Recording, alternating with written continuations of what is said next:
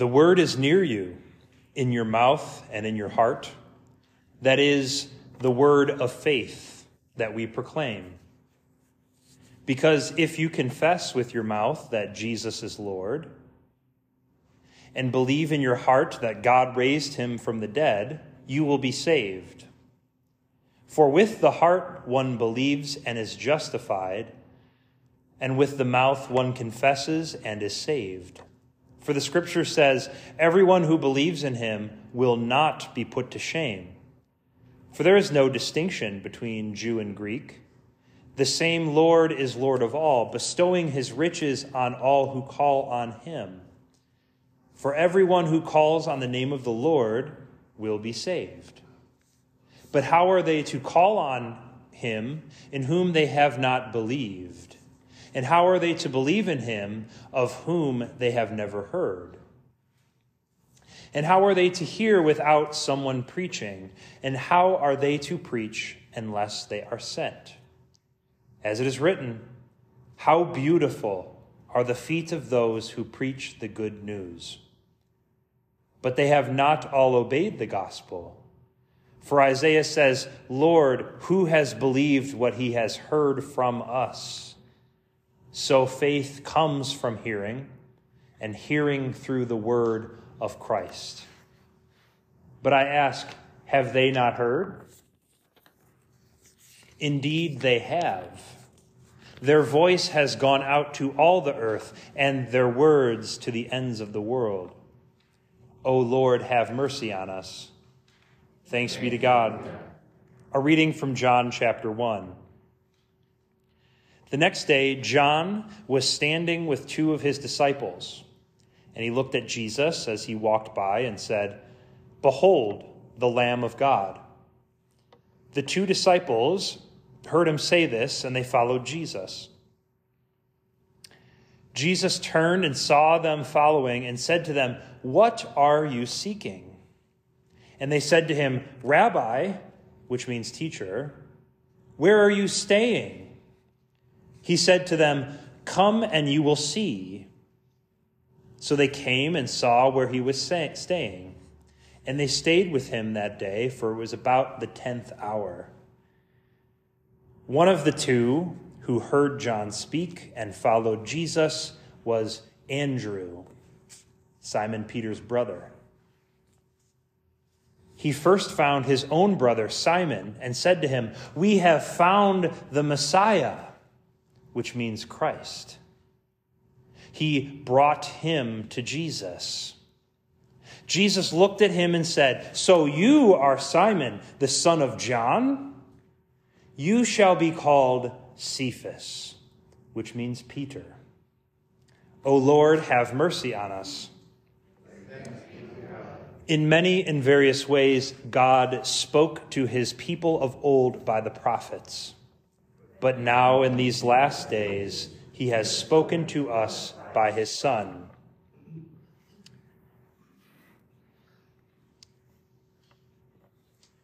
John the Baptist is always pointing to Jesus Christ. In fact, when my wife and we were in Europe in May, whenever we would go to an art museum, we'd always know there's John the Baptist before we read the little sign, because he was pointing like this. And sometimes he was pointing and smiling. Back in the day, however, no one knew who Jesus was. He was a nobody. He was the son of a carpenter from a boondocks country town way, way, way north of Jerusalem, Nazareth.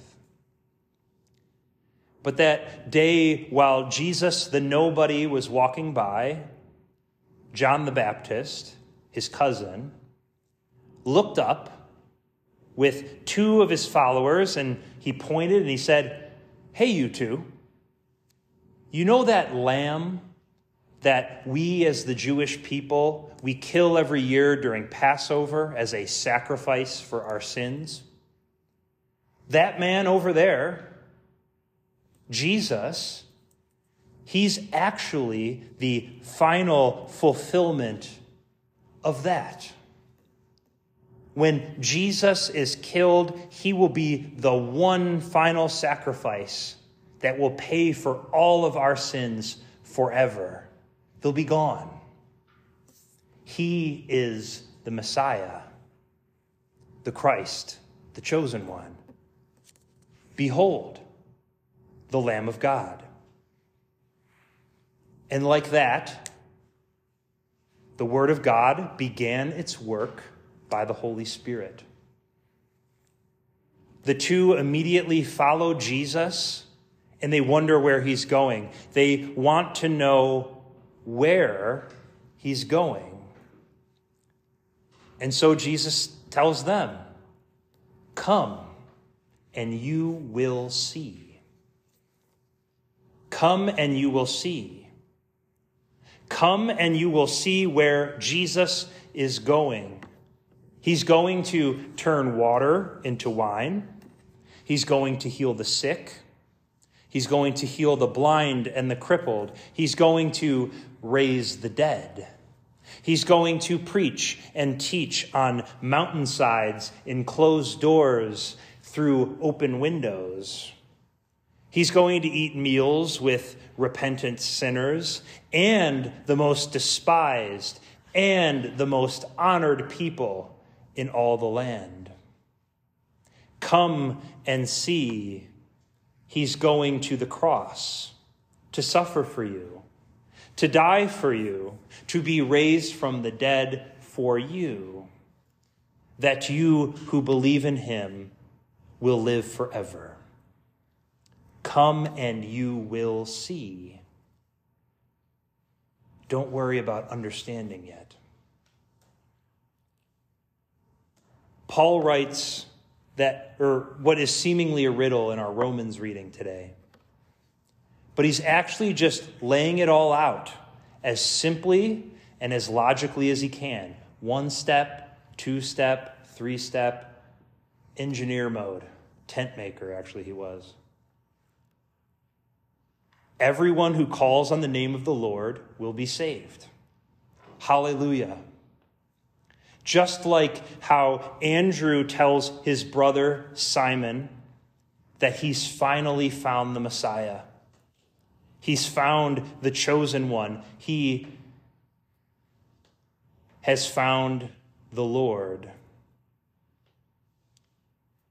But how, Paul continues, will they call on him if they haven't believed yet?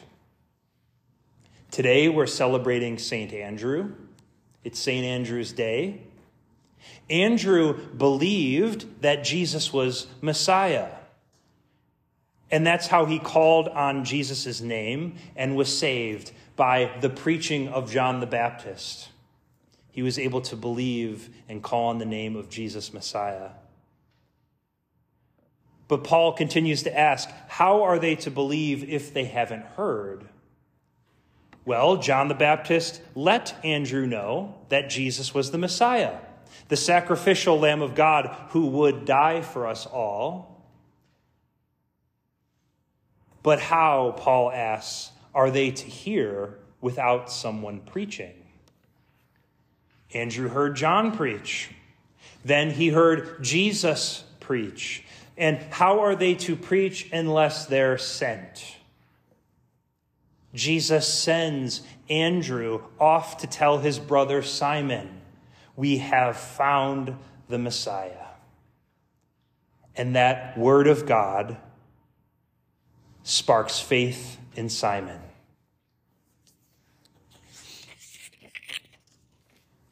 Bam. The first Christian mission. Hallelujah. The first guy told the second guy that Jesus is Messiah, and he believed him.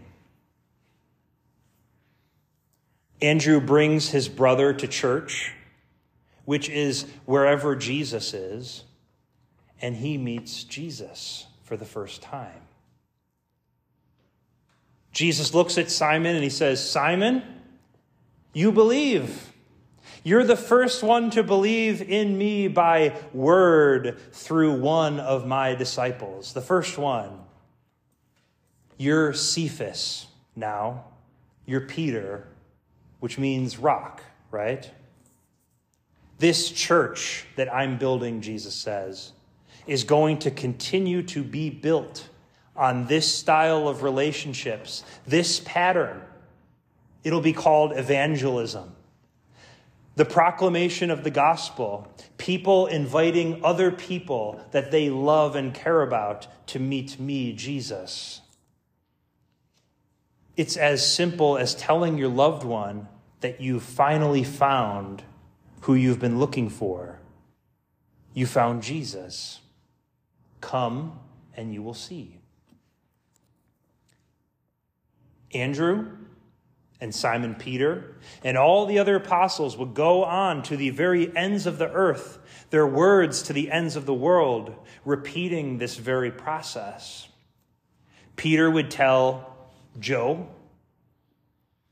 and Joe would believe and have faith. Joe would tell Lori, and Lori would believe in Jesus and call on his name and have faith and be saved. And through this game, this pattern, person to person to person to person, over 1,900 years, finally, your mom, your dad, your friend told you, and you had faith. Faith comes by hearing, and hearing through the word of Christ. Yes, the word preached or read in this pulpit, but also the word taught in the fellowship hall or in a Bible study during the week. Hearing comes from the Bible on your shelf that you've had ever since you got confirmed. From the words of soothing gospel on the phone with your friend, your mom, your dad, your son, your daughter, who are giving you those sweet words of gospel. You are forgiven. Jesus loves you. Don't give up. Jesus cares.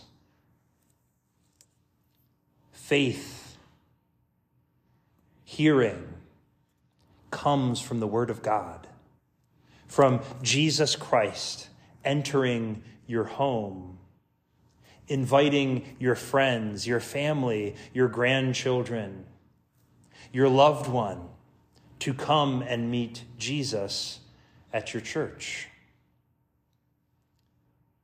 Come and you will see, Jesus says. Christ Jesus alone gives eyes to see. And we see. We have faith not with our eyes, but with our ears, like a bat. For by our ears we see Christ Jesus through his word, by faith in it. And so can our friends and our family. Give it a try. What joy that will bring them. What joy divine you can share in when they come to faith in Jesus Christ. To see him as their Savior, their deliverer, the one who died and rose and now lives for them. That they would never die. That they would live forever with you, with Jesus, in his kingdom which has no end.